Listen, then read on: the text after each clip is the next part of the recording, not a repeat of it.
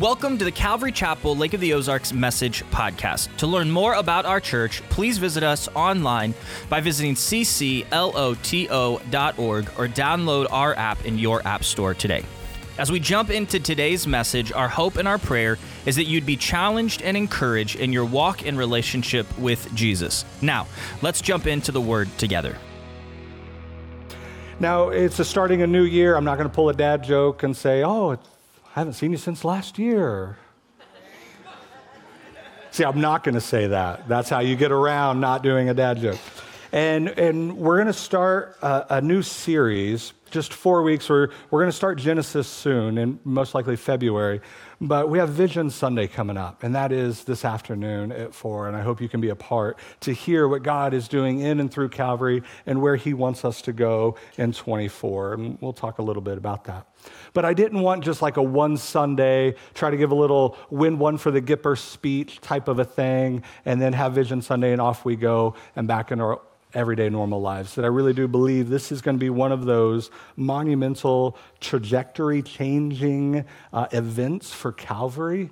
And I wanted to take 4 weeks to speak on it, not just one Sunday, not just one sermon, but to really root and ground ourselves in the Word of God so that we know how He moves and works, and to call all of us to action in this. Because this, when we say, hey, this is something that Calvary is doing, we're not talking about the building, right? The building's drywall and beams and other things that I don't know because I didn't go to, I don't know those. You can get it 11% off at Menards on a good deal. Like, when we say Calvary, we're talking about us. And we want the church of Calvary to be fully engaged in what God is doing. And I think it'll have amazing implications when the church comes together and walks in obedience to what the Lord has. And so this morning, we're starting a new series, and we are calling it, That Doesn't Make Sense. That faith will make us do some crazy things. I picked 3 passages out of the Old Testament, and I picked 1 out of the New Testament. We're going to look at some of these stories where God is calling just normal, everyday people to do some crazy things. And we sit, even for us, we sit in the tension of the world around us that lives for a different value system, a different goal, a different objective of life. And then for us, that we have something a totally different value system that's based on the Word of God, that is the values and the goal of what Jesus wants to do in and through us. And so we're going to sit in the tension a lot of times that we look at the world around us and we hear through the Word and we hear through the Spirit speaking to us what God is calling us to do. And we'll say things like, well, that just doesn't make sense. Now, theologically, we all have to agree on that. And we say things like that, like, oh, well, His ways are not our ways and His thoughts are not our thoughts. And that sounds real warm and ooey gooey. Sounds like something you want to put on Facebook and everybody likes it, until God calls you to walk in one of those ways. Until God calls you to trust one of those ways. See, that's where kind of the rubber meets the road. That's where we sit in the tension, because the question that we're going to ask is, how crazy am I going to be in my faith? Now, it's not that we're looking for some crazy jump out of a plane, no parachute type of moments, that when we just live our normal everyday life, fully devoted in faith in Jesus, it's a reason that the Bible says that we're going to be a peculiar people.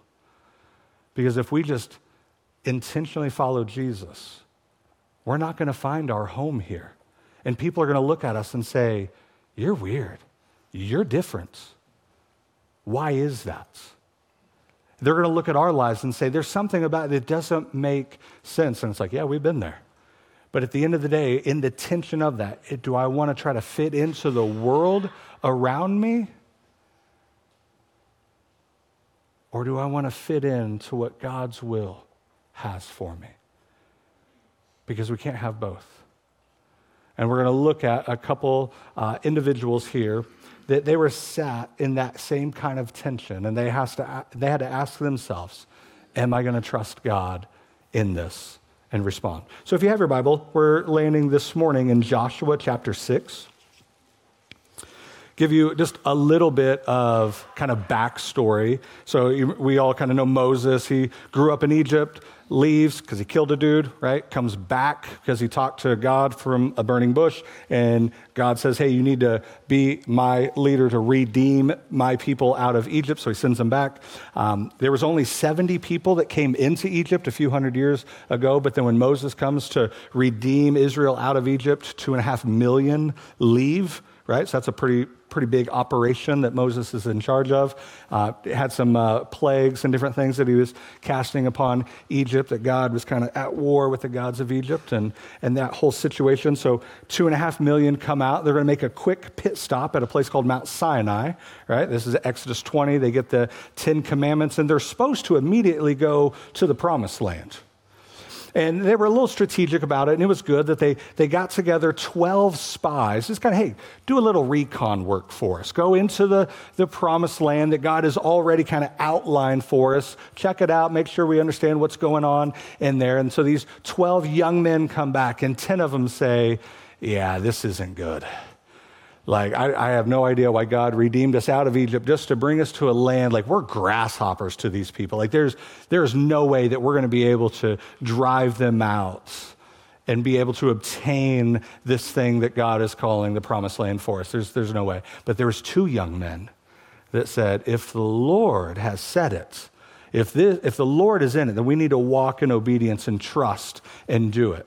Well, the problem was that Israel and the elders and all them, they take the bad reports. They believe those with the lack of faith. They went with the ones that made sense in their finite mental understanding on the earth. They were not trusting the minority that was putting their faith in God and his word. And so because of that, they had to wander the wilderness for like 40 years until the older generation died out. And then when they had that younger generation that rose up, God sends Moses again to give a second giving of the law. That's where we get the book of Deuteronomy, because the older generation didn't pass it on well to the younger generation. So we get the second giving of the law. But even Moses wasn't allowed to go into the promised land. That he even had some struggles, and he sinned. And so the Lord allowed him to walk up on a nice high mountain to look out, and you can actually stand in that same similar spot and see that area that Moses was looking as the promised land, and then died. So Moses was that leader to bring people out of Egypt and through that wanderings in the desert. But remember those 2 young men that spied out and gave a good report? One of them was Joshua, a young man of faith that believed fully and what God was leading and what God was doing in and through this people. And so now Joshua rises up, and he's the leader. Where Moses led them out of Egypt, Joshua is the leader to lead them into the promised land. And the first city that they're going to come up against to take over is Jericho. And that's where we pick up. So if you're in Joshua chapter 6, got like 20 verses to read. So here we go. Now Jericho was shut up inside and outside because of the people of Israel. None went out and none came in. And the Lord, capital L-O-R-D, so that's Yahweh, and Yahweh said to Joshua, see, I have given Jericho into your hand with its king and mighty men of valor. You shall march around the city, all men of war, going around the city once. Thus shall you do this for 6 days. 7 priests shall bear 7 trumpets of ram's horns before the ark. That's the Ark of the Covenant, that box where the presence of God's presence dwells. And on the 7th day you shall march around the city 7 times. And the priest shall blow the trumpets. And when they make a long blast with the ram's horn, when you hear the sound of the trumpet, then all the people shall shout with a great shout. And the wall of the city will fall down flat, and the people shall go up, every one straight before him. So Joshua, the son of Nun, called the priests, and he said to them. So we hear what the Lord says to Joshua. Now Joshua is relaying it on. He says, take up the Ark of the Covenant, and let 7 priests bear 7 trumpets of ram's horns before the Ark of the Lord. And he said to the people, go forward, march around the city. Let the armed men pass on before the Ark of the Lord. Verse 8, and just as Joshua had commanded the people, the 7 priests bearing the 7 trumpets of ram's horns before the Lord went forward, blowing the trumpets, with the Ark of the Covenant of the Lord following them. The armed men were walking before the priest, who were blowing their trumpets, and the rear guard was walking after the ark, while the trumpets blew continually. But Joshua commanded the people, "You shall not shout or make your voice heard, neither shall any word go out of your mouth until the day I tell you to shout. Then you shall shout." So he caused the ark of the covenant, the ark of the Lord, to circle the city, going about it once. And they came into camp and spent the night in the camp. Then Joshua rose early in the morning, and the priest took up the ark of the Lord, and the 7 priests bearing the 7 trumpets of the ram's horn before the ark of the Lord walked on, and they blew the trumpets continually. And the armed men were walking before them, and the rear guard was walking after the ark of the Lord. And while the trumpets blew continually, the second day they marched around the city once, and they returned into their camp, and so they did for 6 days. On the 7th day, they rose early, and at the dawn of the day, they marched around the city in the same manner 7 times. It was only on that day they marched around the city 7 times. And at the 7th time, when the priest had blown the trumpets, Joshua said to the people, "Shout, for the Lord has given you the city. And the city and all that is within it shall be devoted to the Lord for destruction. Only Rahab, the prostitute, and all who are with her in her house shall live, because she hid the messengers whom we sent. But you, keep yourselves from the things devoted to destruction, lest you have devoted them to take away of the devoted things and make the camp of Israel a thing for destruction and bring trouble upon it. But all silver and gold, every vessel of bronze and iron are holy to the Lord, and they shall go into the treasury of the Lord." So the people shouted, and the trumpets were blown. And as soon as the people heard the sound of the trumpet, the people shouted a great shout, and the wall fell down flat, so that the people went up into the city, every man straight before him, and they captured the city. So here is Joshua, this leader of Israel now. And even to think about that, he was a young man, and you read the early parts of Joshua, it says multiple times, "Be strong and courageous, be strong and courageous, be strong and courageous." Why? I think I can resonate a little bit. You know, there for a while I was a young man, until you do a 72-hour road trip, then you start feeling really old, right?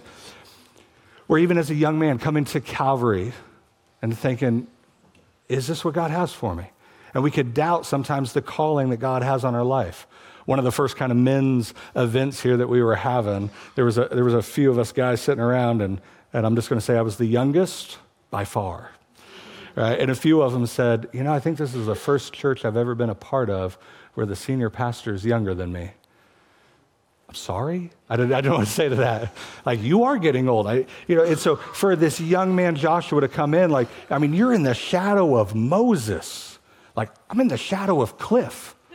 Short shadow, but a shadow, but a mighty shadow.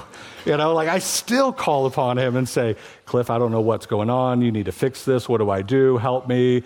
And I still do. I still call him every once in a while because he's been in the role and he knows where I'm at.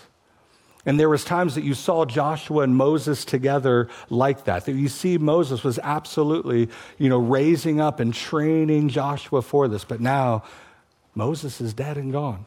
Not Cliff, but Moses, right?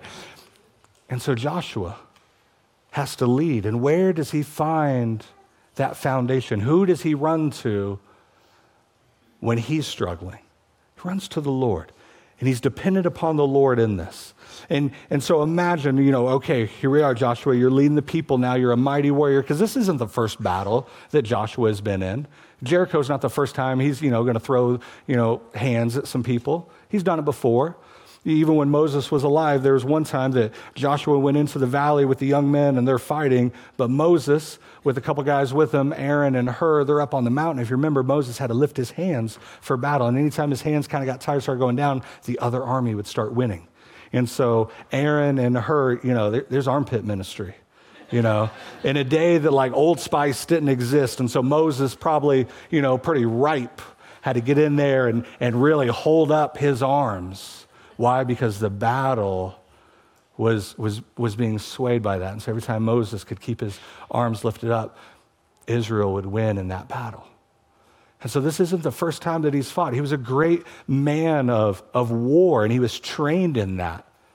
And so here we are walking into the promised land. And he hears this like, all right, I'm going to give you Jericho into your hand. And it's like, perfect.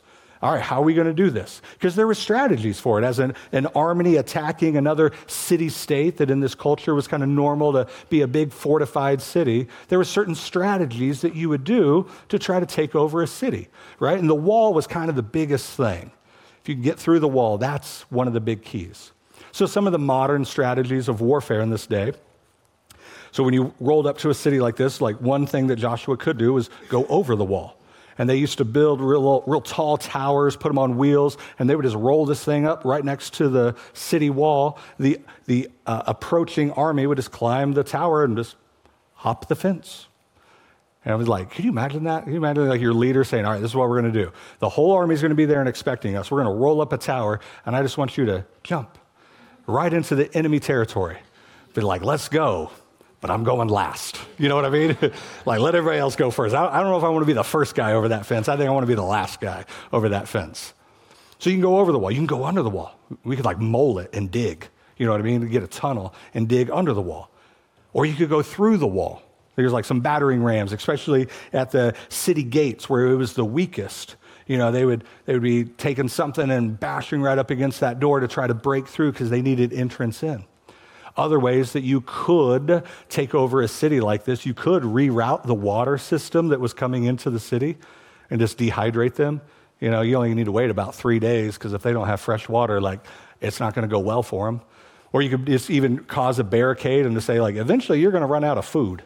And there's even reports where like some of these city-states would run into like cannibalism because they're trying to survive as much as they can without having to fight. So sometimes you just camper out and barricade it out and just let them die out. One of my favorites, I think, is the most gruesome, right? Because I'm sick and twisted like that. If you were an approaching army, you could take some like dead corpses that died of some like nasty plague that was highly, contagious, and you just chuck them up over the wall and let it land in there and let that disease spread and it just kill them out. Those are real modern warfare tactics.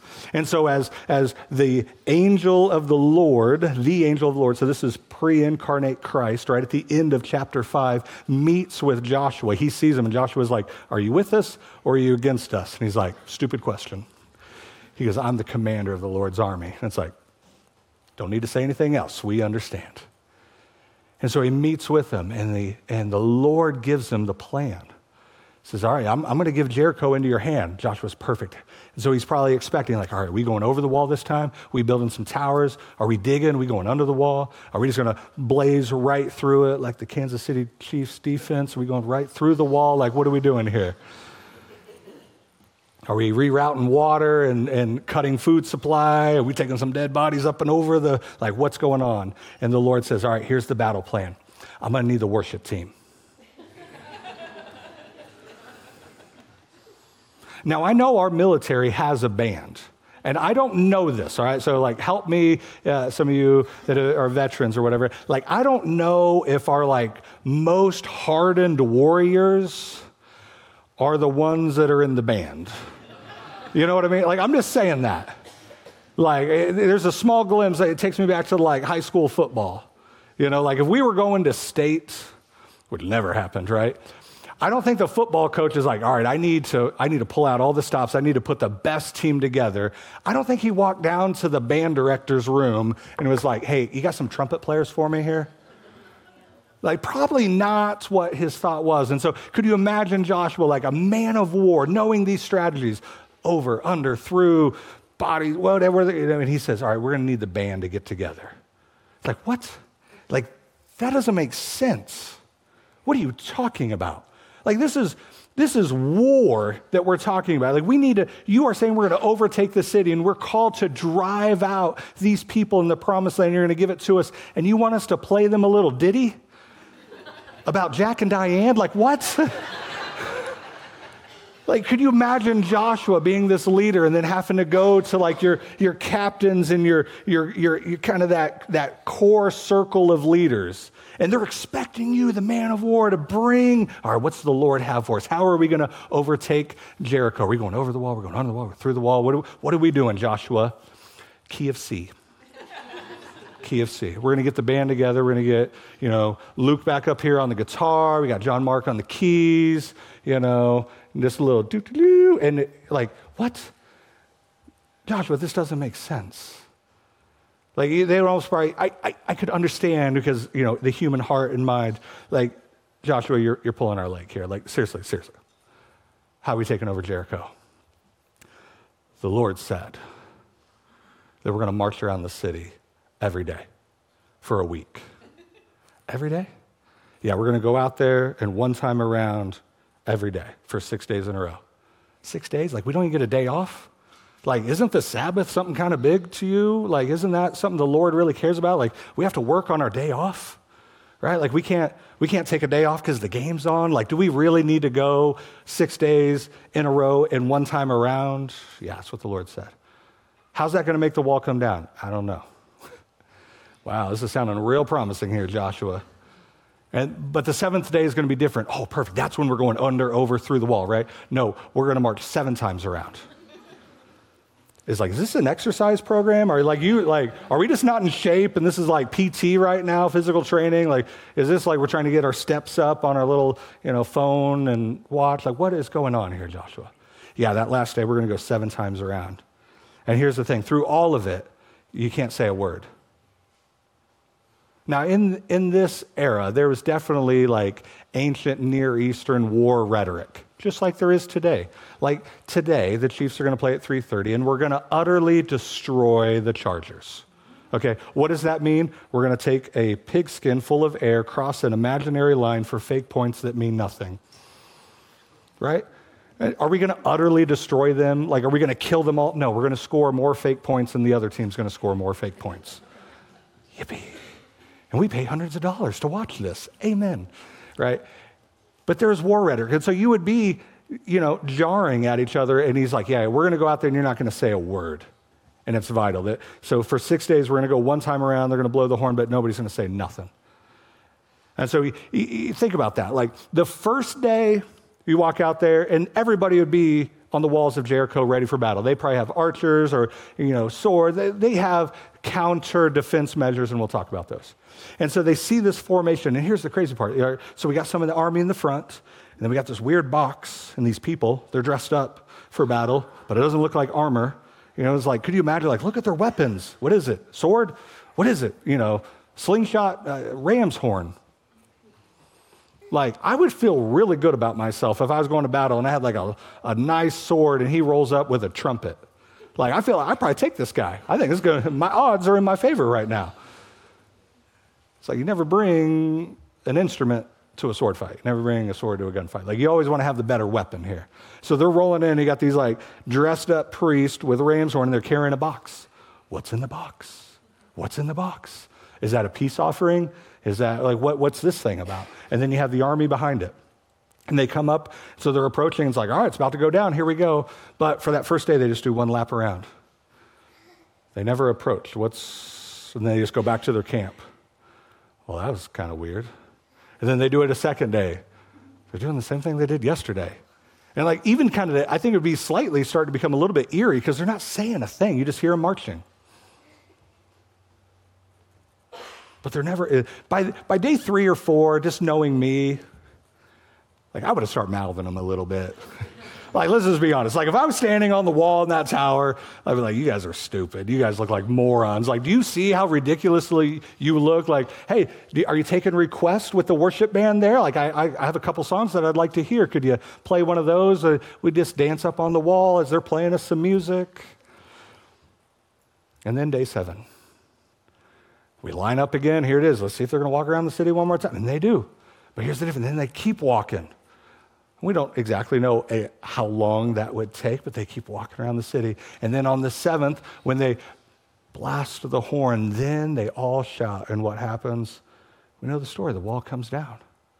It's actually an archaeological thing that you can go and see Jericho and the ancient city walls. And even archaeologists are studying because when you look at any other city wall that falls because of a war or other natural things, like there's a certain pattern about that.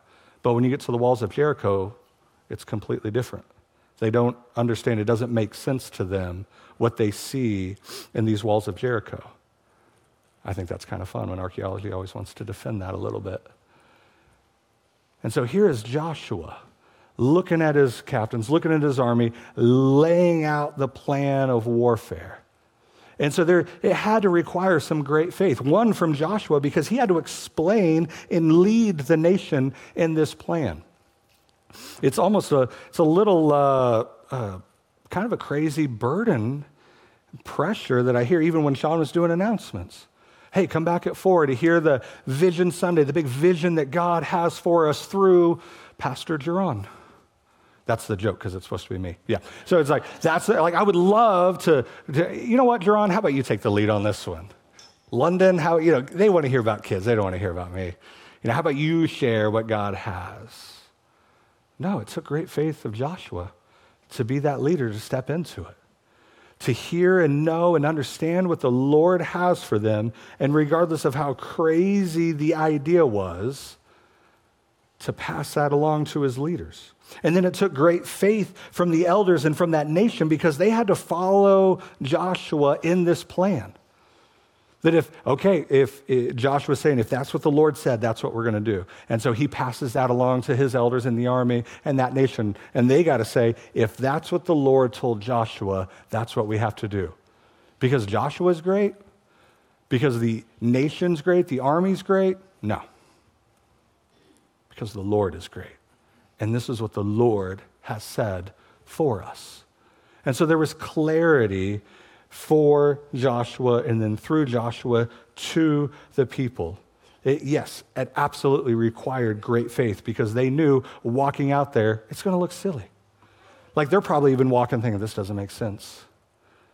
This doesn't make sense. Even those in Jericho were watching and saying, this doesn't make sense. We've never had an army try to attack us this way. Like are they going to lull us to sleep with a little bedtime music? Like what is going on? So it absolutely took great faith, but what else? It took great obedience and total dependency on God because this plan was from God. That if Joshua would have heard that and passed on to his army, if one of the guys was like, really, I can't say anything? Like, that's really hard. When a teacher would come in there and sit down in class and be like, all right, I want to hear another peep out of you. I would always want to challenge her definition of the word peep and see how much I could get away with before I crossed that imaginary line of, that's a peep, go to the principal's office, right? Like, very subjective in that. So imagine, there's that army, day 3, tired, worn out, it's got blisters, like, really? Like, what if he would have hollered out, seen some guys on the wall, like, hey, you got a Chick-fil-A in there? I hear we're coming in soon. Just want to make sure I can get some lunch. What would have happened? We don't know. Because it took complete faith and obedience from everyone for this to happen. And we see them walking in this obedience because they did exactly as the Lord commanded Joshua, and then Joshua passed it along to the army. And so it absolutely took great faith, but also great obedience and total dependency on God. But that's the problem with half obedience. You know the other word for half obedience? Disobedience. That's what half obedience really is. See, half obedience, the problem is it's a plain confession that we know the will of God, though we did not do it. And so many times we don't do it. Why? Because it doesn't make sense to us. And then we see that our faith in Jesus, I don't want to look crazy to the world around me. Like, I remember that. That's like a core memory as a kid. Something happened when I was young, and I hated looking stupid in front of people. And ever since then, that's still something I struggle with, right? I tell my wife all the time, like, I don't want to look stupid in front of people. So like I've told her, like, if I'm going to do something, like, you have to tell me if this is possible. There's a reason I don't sing. Like, Pastor, why don't you just end service with a song a cappella that you could lead us in? Because I don't want to look stupid in front of people. And if I sing, no one's going to be blessed by that. And so I've even told her, like, hey, if I ever get a crazy idea, like, you have to ground me and be like, Nick, you're going to look stupid in front of people. Don't do that. And you might be thinking that, like, wow, like, you struggle looking stupid. Like, you do it great every Sunday. Like, you are, you've mastered that pretty well. It seems like you're really processing it. But that's one of the things, but the dangerous part is when the church wants to play with partial obedience and half-truths. When we know this is what the Lord calls from us, but we respond in a different way. I mean, even there at Passion, you had 55,000 young people, 18 to 25, in that college. And think of what the basic broad brush understanding of college life is right now. Doesn't sound a whole lot of being Christ-centered, right?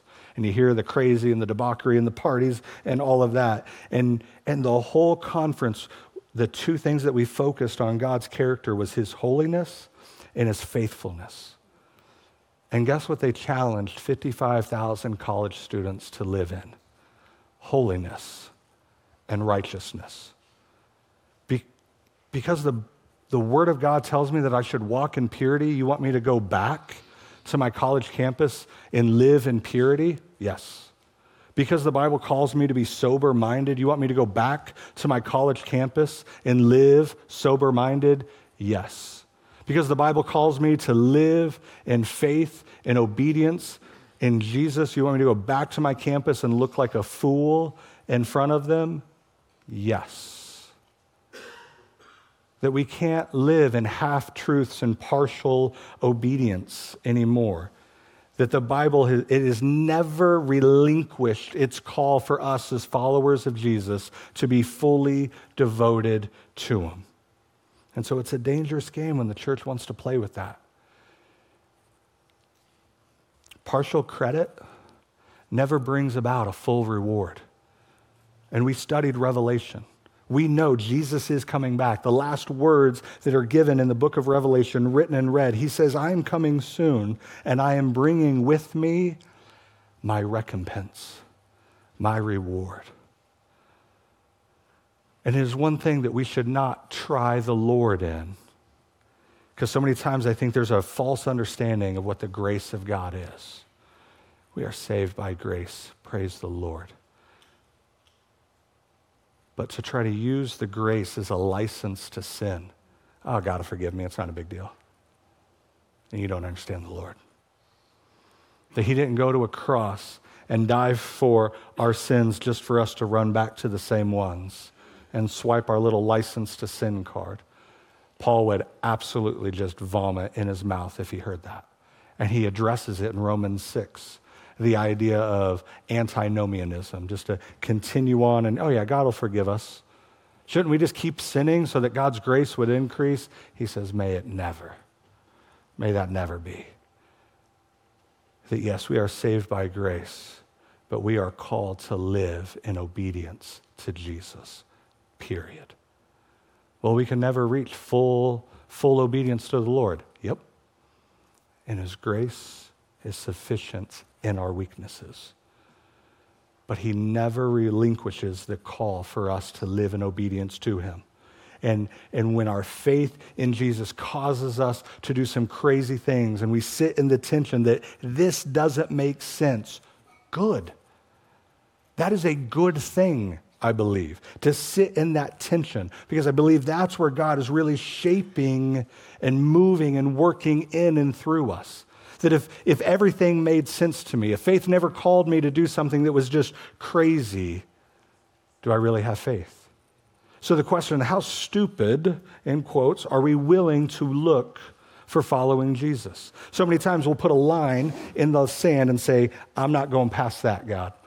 I'll do anything that else you want me to do on this side of the line, but I'm not going to do that. You know the one thing that the Lord is going to call you to do? Step right over that. But how many times do we put a line in the sand and say, I'll go to church on Sunday. I'll join a life group. I'll serve a little bit, but I won't do that. And we try to barter and bargain with the Lord, saying, Lord, I see this is what you're asking for, and we try to respond back and say, but this is what I'm willing to pay. This is what you're asking, but this is what I'm offering to you. Can we find a deal? Which one of the Passion speakers talked about, that there's nothing more that the enemy would love to do is to make us make a deal, to compromise our faith. And he kept repeating over and over again, no deal. Why? Because we've already made a deal. My life is not my own. I've been bought. My life is not my own. I've been bought with a price, and that price is the blood of Jesus. I've made a deal with Jesus. It's not about me anymore. It's about him. And so I can't put lines in the sand. I just have to faithfully respond to what the Lord is calling, no matter how crazy the idea is, no matter how much I do or don't make sense of the situation. Because when we draw that line, and I just don't want to look stupid in front of people, and I get that's a struggle for me. You know what that issue is? It's not an external issue. It's an internal issue of pride. That I'm more worried about the reputation in front of men who can't save than I am about my faith in Jesus who can save. It's a pride issue. And so when we respond in faith and obedience, it is always going to be a call of humility as well. And isn't that the hardest thing? We don't like humility. Our country, our culture doesn't like humility. But this is the very thing that he's calling. So just as we talked about those standard strategies of overtaking a city, cities, they had defenses against these known strategies, right? So, and some of you've seen, if you've watched Lord of the Rings, they give you a basic idea of what it would be like to try to attack a city with a wall, which are the greatest movies, even over Star Wars. And so, thank you, there's preacher of righteousness. And so if you remember, they would lean ladders up against there, or if they were trying to batter through the gate, they'd pour hot oil onto them. There's all kinds of strategies to defend that, right? Because those were standard things. So if God had told Joshua we're going over the wall, Jericho would have had a defense for that, and Joshua would have lost people. If they were going to go under the wall, Jericho knows that, and they would have had a defense for it. If they were going to go through the wall, there would have been a defense for that. What about if they would have rerouted water and food? There's defenses against those things to try to preserve that city, state, nation. But what did Jericho have against a marching priests and shouting armies? Think about it. If Joshua and the army would have not walked in complete obedience and faith, trusting God, it would have cost people their lives. But that crazy thing that God called them to do was to ensure victory for them. Why? Because they have no defense against me and what I can do. And so the same thing for our lives. So many of us struggle, let it be sin or other brokenness, and all we want is victory, but we don't want to do it God's way. And we wonder and we struggle even on God's goodness of, why am I still struggling with this? Because you're doing it in your own efforts and resources and ability, but you're not walking in faith and trust. And then sometimes we then start to bargain with the Lord. Lord, this is just me. This is the sin issue that I have. It's never going to go away. It's just who I am. You need to accept it. That's not a bargaining chip that you want to have with the Lord. Because what you just said is you have limited his ability to change and to transform your life. That you've just limited and think that God is limited in his power to move and work. Or there might be strained relationships. Lord, I don't know if I could ever talk to my parents again. I don't know if my adult kids will ever have anything to do with me. Me and my spouse, it's just broken. It just is what it is. I don't know what to do anymore. I wish you would change their heart, when sometimes the heart that God wants to change is ours. Is God not a God of reconciliation?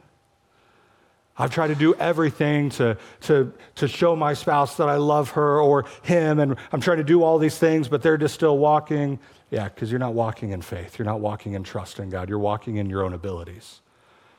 You're like Joshua thinking, how do I get over the wall, under the wall, through the wall? You're not looking to the Lord and saying, Lord, what do you want to do in my life and in this situation? What's your plan for this? And there's a lot of times it's not going to make sense. Why?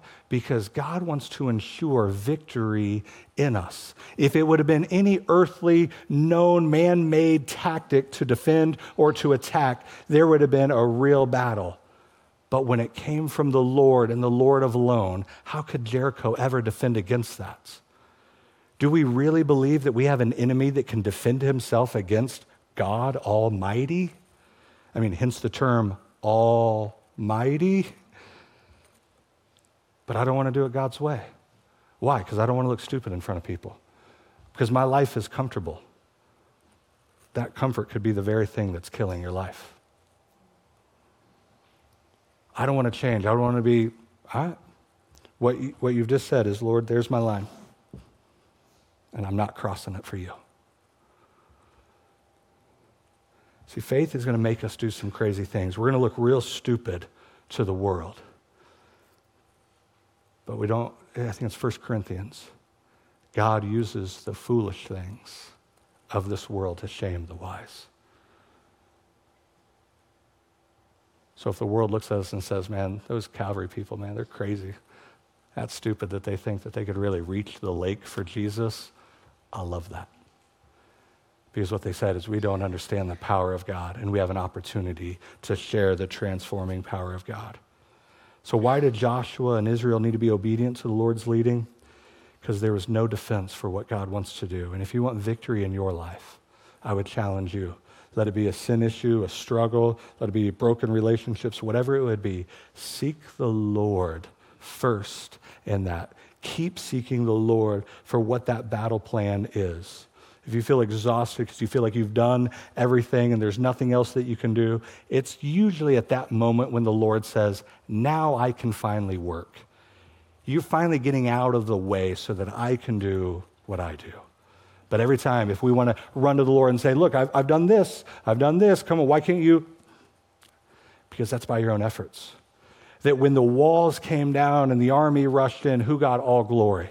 Joshua, because he had a great plan to go over, under, through, bodies, no. Could you imagine that shout and then watching that wall fall? But the whole army had to shout. It was complete participation in what God was doing. And so how many times can we defeat ourselves because God and his will doesn't make sense to us? And if we're waiting for our own human reason and logic to respond in faith, we never had faith from the start. And that's what's really hard, because theologically we'll say that. His ways are not our ways. His thoughts are not our thoughts. It's a nice, warm, ooey-gooey thing that you can post on Facebook, and we all like it. Look good to everybody in the social community until God calls us to walk in one of the ways that are not our ways. Until he asks us to trust one of the thoughts that are not our thoughts. Because our faith isn't an intellectual thing. Our faith is active and alive in our everyday, normal life. And so if you have to have full understanding of what the Lord is doing to obey him, then he's really not your Lord. And could it be crazy? Could it be the crazy thing that Jesus is asking of us is so crazy that it would ensure victory because the enemy has no way to counter against it? So what's the crazy thing that Jesus is asking of you? We all have a Jericho. We all have that thing that God is asking us to take, but he wants to do it his way, not your way. Now, it's probably not a real city, which sounds cool, right? But we have a Jericho, something where God has already given us victory. That Romans tells us there's no condemnation in Christ Jesus. There is victory in Jesus. We have a Jericho, and we already know from the start, just like Joshua, victory is ours, but will we walk in it? We all have that Jericho. We all have that crazy thing that Jesus is asking us to do. Could be to serve. That we have to humble ourselves, that it's not about us and we're going to serve others. We're going to put others' needs before our own. We're actually going to show up early on a Sunday. We have to stay late. I'm going to have to serve with cow kids and be around kids. Absolutely. Why? Because that's the thing that God wants to use to bring victory into your life. And it might be an engaging into your faith. How's the Sunday to Sunday going? It's rough. A lot of us walk in here malnourished. Why? Because it's supposed to be a daily bread, not a celebration cake that we get every once in a while. And so that next thing, that crazy thing, is that we engage in our faith. I mean, we're a week into our Bible reading plan. How you going? It's rough. It's hard. We had to listen to it on the road. 10 hours in, listening to somebody read the Bible. I was fighting. I was at war to stay awake. It's like, I get it. Job has got a rough thing going on right now, but Job has never drove 10 hours from Atlanta with 17 college students. Like, give me boils and sores and a pot to scratch myself. I'll take that any day over this. But is that crazy thing start engaging your faith? That you'd be that, use your sphere of influence and you'd be a light into your school, you'd be a light into your workplace, your community, you might even just be a light into your own homes. It could be he wants you to give up something. That's the crazy thing. He wants you to give up something. And yes, he wants you to give up any kind of sin issue, but some things are not even sinful. They're just distractions. Most of you don't know this, but there was a season of my life that I would always carry a deck of playing cards with me. And I performed for many years as a prestidigitationer, a magician, but churches don't like that word. So with a deck of cards, oh yeah, I can steal your wallet. I can stack them, I can deal them, like I'm dangerous. I don't play cards anymore. But there was a season of my life, you can ask my family, that I always had a deck of cards with me, ready to show a trick. And we're talking like crazy, like David Blaine kind of stuff. That was a part of my life. And what's crazy is God used it because I had a crazy fear to talk in front of people, but I love performing. The first few times I ever performed, we're just like walking up to people, so not even in a big crowd like this, and I had a deck of, here, pick a card. Like, it was horrible. Like, we're paying this guy? But God used that, and he refined that. And I got comfortable talking in front of crowds. And then the Lord says, all right, now put the cards down. Give that up, because I have something greater for you to use that talent for. And there was one day I put the cards down, and I never picked them back up. Never learned a new trick, nothing. My kids always want me to do a trick. Can you show me a card trick? It's the same ones. Why? Because I don't learn anymore.